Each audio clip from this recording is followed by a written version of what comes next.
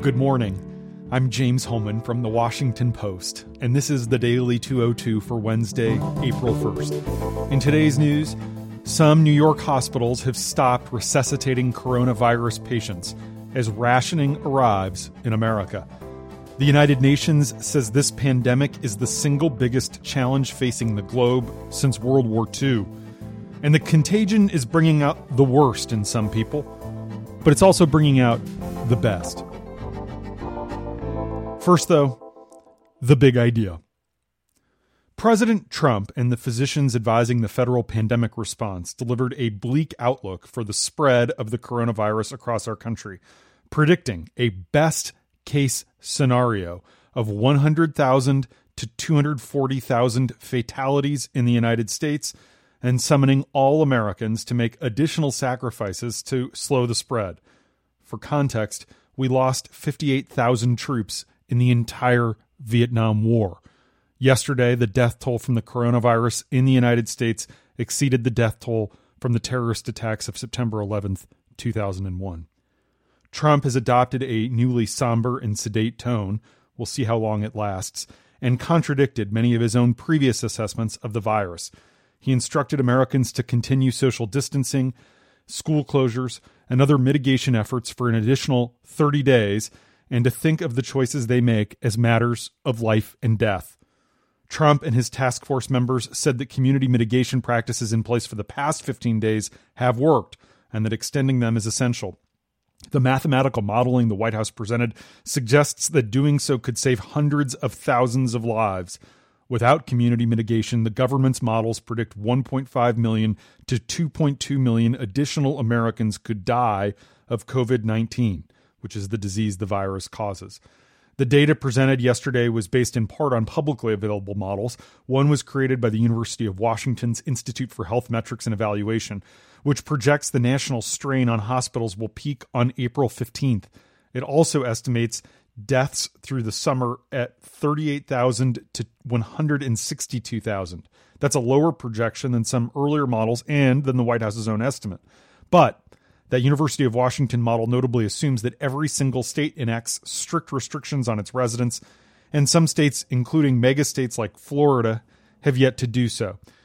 The model also assumes that the entire country will maintain these strict restrictions until the summer, but Trump has so far extended the White House's guidance only until April 30th. The actual death count in coming months will depend on a variety of factors that no one yet knows, including whether people dutifully follow the guidelines, whether states are able to procure enough ventilators and other supplies, and whether hospitals become so overwhelmed that people can't get care. That is why the quality of the federal response matters so much. And as states across the country have pleaded for critical medical equipment from a key national stockpile, Florida has promptly received 100% of its first two requests, with both the president and Republican Governor Ron DeSantis touting their close relationship as the reason why. Red states like Oklahoma and Kentucky have also received more of the equipment than they've even requested. But other states, blue states like Illinois, Massachusetts, and Maine have secured only a fraction of their requests. It's a disparity that has caused frustration and confusion in governors' offices across the country. State and congressional leaders are flooding FEMA with letters and calls seeking clarity about how it's allocating these suddenly in-demand resources like masks, ventilators, and medical gowns. Wisconsin Governor Tony Evers, a Democrat, said in an interview that the struggle to find ventilators is causing a high level of frustration. Governors and state officials have become increasingly frustrated by what they're telling us is a Byzantine and unsteady process for distributing supplies from the strategic national stockpile. Several complain about chaos and disarray within the system and almost a total lack of guidance about how they can secure life-saving supplies. Some GOP-led states, to be sure, like Georgia, have had trouble filling their requests. But Trump has contributed to the sense that politics could be a factor by repeatedly, including again last night, attacking Democratic governors who have criticized his handling of the crisis. Still, other Democrats have given the administration plaudits for being accessible and responding to their requests. And even after he verbally attacked Democratic Governor Gretchen Whitmer of Michigan and Jay Inslee of Washington, Trump did approve federal disaster support for the states. Privately, though, these officials are expressing alarm about a system that is beset by inefficiencies and disorder. One thing we heard was that boxes of equipment have arrived at times in states unexpectedly. For example, a shipment to Minnesota arrived in the middle of the night when the state's warehouses to receive it were closed. Officials in North Carolina told us they're scheduled to receive a shipment today, but they don't know what it's going to contain. They're likening it to a mystery box. An administration official with knowledge of the rationing decisions says political affiliation is definitely not a consideration. But this person says that Trump has been making promises over the phone when governors call him, and then FEMA has to try to figure out how to accommodate that. The Pentagon says it has not shipped 2,000 ventilators in its possession because it hasn't been told where to send them. In order to ship the equipment to FEMA and the Department of Health and Human Services, the DoD says it has to be given the location by civilian authorities, but the civilian authorities haven't decided where they want the ventilators to go. And after Trump repeated again that testing is no longer a problem in our country, Maryland Governor Larry Hogan, a Republican, said that's just not true. None of the testing advancements the president touted in a conference call with governors have been deployed. Hogan, who's chairman of the Nonpartisan National Governors Association, says the govs are pushing the federal government to coordinate the purchase of these supplies and the tests to avoid bidding wars between the states. A few weeks ago, Trump said the federal government would partner with major retailers to set up drive-through coronavirus testing sites. But HHS admits that only 5 locations nationwide from these major retailers, which include Walmart, CVS, and Walgreens, are offering testing, and none are open to the general public. Meanwhile, testing backlogs at private health labs have ballooned, making it difficult to deliver a comprehensive view of the contagion's spread for doctors and policymakers. And that's the big idea. Here are 3 other headlines that should be on your radar. Number 1, last week, DNRs, or do not resuscitate policies for coronavirus patients who stop breathing or are in cardiac arrest, were being discussed as part of worst case scenario planning.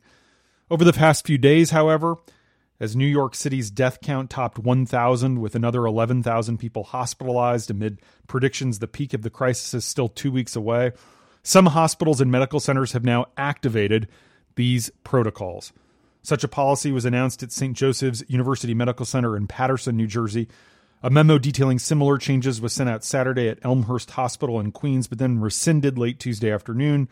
Doctors at other hospitals are informally putting such protocols into practice.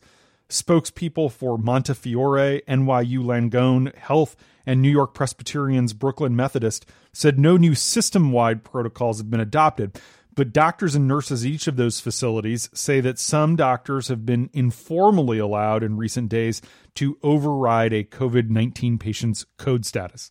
That's the part of their medical record that expresses a desire for life-saving medical intervention. More than 1,000 New York Police Department officers have now tested positive for the coronavirus. Another 5,600, or 15.6% of the workforce, called in sick yesterday. Blood banks are panicking that they will face a supply crisis about 4 weeks from now. Give blood if you're healthy and you can. And as the situation continues to turn more dire, hospitals are trying to censor and silence frontline healthcare workers to stop them from getting word out about how bad it really is on the inside. Several systems are threatening to fire anyone who publicizes the poor working conditions. Some have followed through. A Washington state hospital fired an emergency room doctor after he gave an interview detailing what he believes are inadequate tests and equipment. In Chicago, a nurse was fired after emailing colleagues that she didn't want to continue to work while wearing a mask that she knows won't protect her. New data, meanwhile, shows that the disease is thrusting people with chronic conditions of all ages into intensive care units, reinforcing a critically important lesson that we've discussed here before. Although the coronavirus is typically more severe among older people, people of any age with underlying medical conditions are at increased risk if they contract the virus. That helps explain why COVID-19 continues to take from us both the old and the young. Jorge Ortiz Garay of Brooklyn became the first Catholic priest to die from the virus in the United States. He passed away just 3 days after leading Mass via a live stream. He was 49. Jita Ramji, a world-renowned virologist and a leading HIV researcher, died at 64. Jenny Danker, the director of radiology at the Ohio State University Medical Center, died at 60. She just lost her husband to ALS. A 13-year-old boy in London, thought to be the youngest person in the UK to die from the virus, had no apparent underlying health conditions, and he had tested positive just last Friday. It's a reminder of how quickly some people deteriorate. Number 2, Vice President Pence has frozen all coronavirus aid to foreign countries after discovering that the efforts weren't being coordinated with domestic requests for equipment. The federal task force is now scrutinizing all of USAID's deliveries to countries requesting equipment. Pence has also placed a moratorium on overseas shipments of USAID's own stockpiles of protective gear, in some cases asking that the equipment be sent back to the United States. Israel is deploying security forces to force ultra-Orthodox Jews to stay home as their neighborhoods become hotspots. Kenyan police fatally shot a teenager as he stood on his balcony during a coronavirus curfew crackdown. China today reported a sharp increase in new cases as the National Health Commission finally began counting in official statistics the number of people who have been infected but don't show symptoms. Farms across Western Europe depend on Eastern European migrants who come during the growing season, but the border closings because of the coronavirus now threaten the entire continent's food supply. European countries say they have enough food for the next few weeks, but there's growing alarm about what's going to happen if this crisis drags deeper into the growing season because there's no one right now to work the fields. And Turkmenistan has banned the word coronavirus from its vocabulary in a radical, terrible attempt to suppress information about the pandemic. State-controlled media outlets are no longer allowed to use the word or describe the disease. It's even been removed from brochures distributing health information in schools, hospitals, and workplaces. That's not the way to win. Number 3, here in this country, online trolls have been breaking into multiple Alcoholic Anonymous meetings being held via Zoom video conferences to harass recovering addicts with slurs and encouraging them to drink.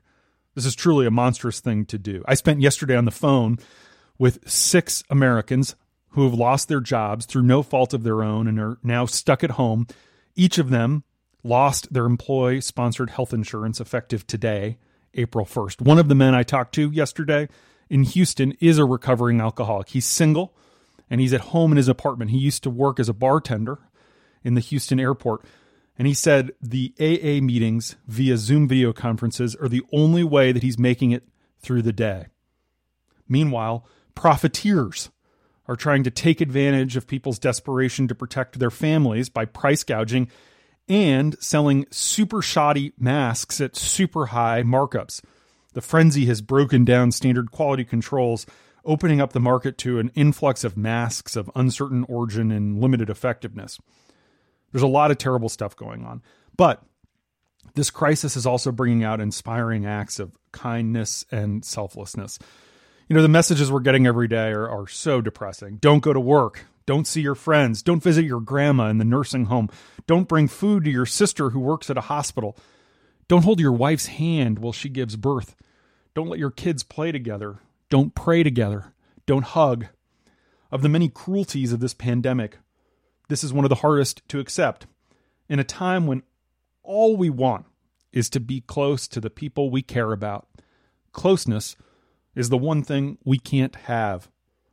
6 feet has never felt farther away. Psychologists are worried about the long-term effects of our new socially distant reality. Decades of research has shown that loneliness and isolation are associated with high blood pressure, chronic inflammation, weakened immune systems, and a host of other health issues. But there's also hope in the data. Studies reveal that human connection, something as simple as getting an offer of help from a stranger or even looking at a picture of someone you love, can ease pain and reduce the physical symptoms of stress and anxiety. People who feel supported by their social networks are more likely to live longer. One experiment even found that people with many social ties are less susceptible to the common cold. For everyone quarantined in solitude, aching and afraid for far-flung family and friends, this science can and should provide some solace, a supportive phone call, an empathetic ear, an expression of love. These things can bolster the immune system on a molecular level. Whether you are the recipient or the giver, kindness is good for your health. And we're seeing a lot of acts of kindness. A newspaper delivery man in New Jersey is bringing groceries to his older customers on his morning route at no extra charge. A 30-year-old man with terminal leukemia passed away after testing positive, but telling doctors to use their limited resources in the hospital to save someone else. And a Minnesota state trooper pulled over a doctor for speeding on Interstate 35. But instead of giving her a ticket, he gave her a fistful of N95 masks that had been issued for his own protection. Dr. Sarash Ashraf Janjua says she burst into tears.